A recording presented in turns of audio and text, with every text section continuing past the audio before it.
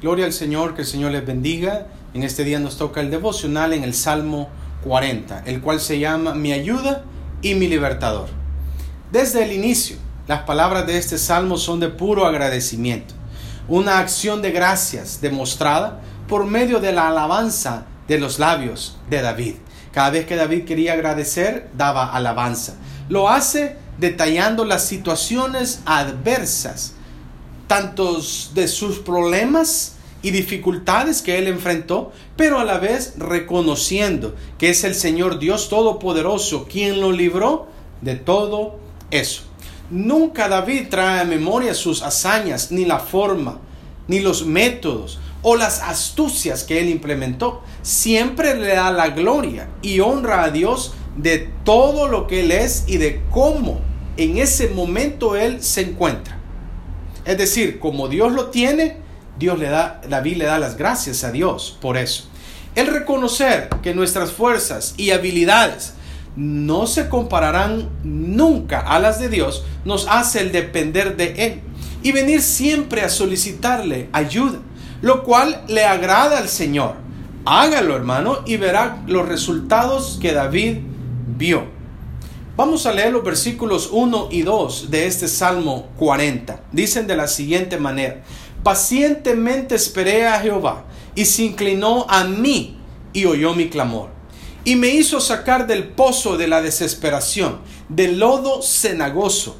Puso mis pies sobre peña, y enderezó mis pasos. David viene demostrando en los salmos anteriores la idea de esperar en el Señor. Es decir, él está enseñando que aunque nosotros creamos que la respuesta tarda, pero debemos de estar seguros que nuestro Dios contesta y la respuesta va a llegar. Quizás los momentos de desesperación lleguen, la tribulación se asome y nos quiera causar ansiedad, pero eso no se compara con la respuesta en el tiempo perfecto de Dios. Calma, tranquilo, descanse en el Señor, porque Él le dará respuesta. Usted es hijo de Él. Paciencia es parte del fruto del Espíritu. Puede leer al respecto en Gálatas 5, versículos 22 y 23, donde habla del fruto del Espíritu. Y esto nos hace tener seguridad interna. La paciencia causa y genera en nosotros seguridad.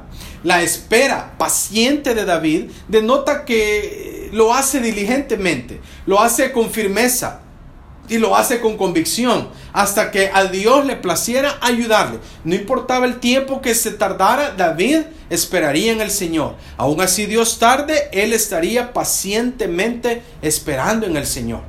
A diferencia de otros salmos que hemos visto, en este salmo vemos la respuesta inmediata por parte del Señor en las palabras de David, al decir: se inclinó a mí y oyó mi clamor. Fíjese, hermanos, los pozos denotan profundidad, la cual incluso esta puede llegar a 70 metros de profundo. Un pozo es un lugar oscuro. Estar 70 metros en fondo, usted solo verá oscuridad, sin saber qué hay en el fondo. Pero sin tomar en cuenta lo hondo de este, ya sea cual sea la profundidad, Dios rescató a David. No importando lo profundo que fuese, Dios lo rescató.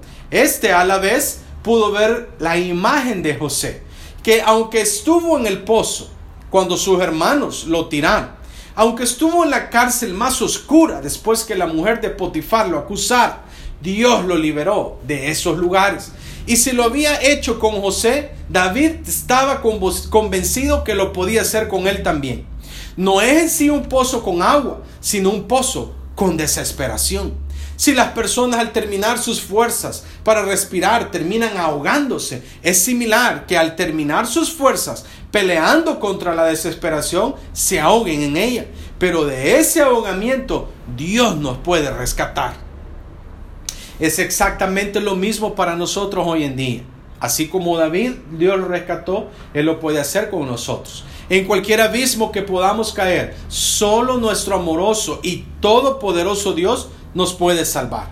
David obtuvo más beneficios mientras él pacientemente esperaba en el Señor. Dios mismo le libró de su crisis presente, la cual era, David narra diciendo, lodo cenagoso, algo que no podía sostenerse, y Dios lo colocó en un lugar mejor y más seguro. Dice, le enderezó sus pasos. La oración de David por la liberación fue contestada. Dice que le dio un cántico nuevo, y David empieza a tratar de enumerar las maravillas de Dios, lo cual es casi imposible, o bueno, es imposible para nuestra mente finita. Son unas de las respuestas que David intenta hacer para agradar a Dios. Tratar de enumerar las maravillas de Él. El versículo 8 lo leemos de la siguiente manera. El hacer tu voluntad, Dios mío, me ha agradado, y tu ley está en medio de mi corazón. En el libro de Deuteronomio 28, para explicar este versículo 8, el Señor por medio de Moisés le da los beneficios de la obediencia y la maldición de la desobediencia. Y los primeros dos versículos de Deuteronomio 28 dicen de la siguiente manera: acontecerá que si oyeres atentamente la voz de Jehová tu Dios, para guardar y poner por obra todos tus mandamientos que yo te prescribo hoy, también Jehová tu Dios te exaltará sobre todas las naciones de la tierra. Y el verso 2 dice: y vendrán sobre ti todas estas bendiciones, y te alcanzarán si oyeres la voz de Jehová tu Dios. La obediencia trae bendición. El Señor Jesucristo lo puso a sus discípulos, diciéndoselos a ellos y hoy a todos nosotros, de la siguiente manera. En Mateo 7:21: no todo el que me dice Señor, Señor entrará en el reino de los cielos, sino el que hace la voluntad de mi Padre que está en los cielos. Y también el Señor da otra porción bíblica en Juan 14, versículo 15, diciéndole de esta manera a sus discípulos y a nosotros hoy: si me amáis, guardad mis mandamientos. Es decir, el obedecer al Señor, el cumplir con lo que Él quiere, trae bendición.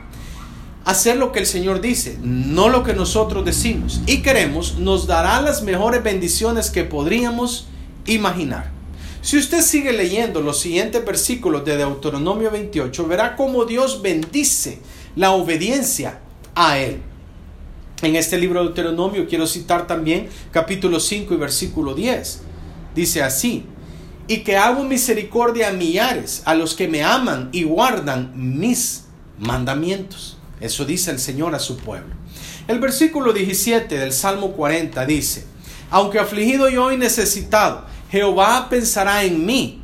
Mi ayuda y mi libertador eres tú, Dios mío.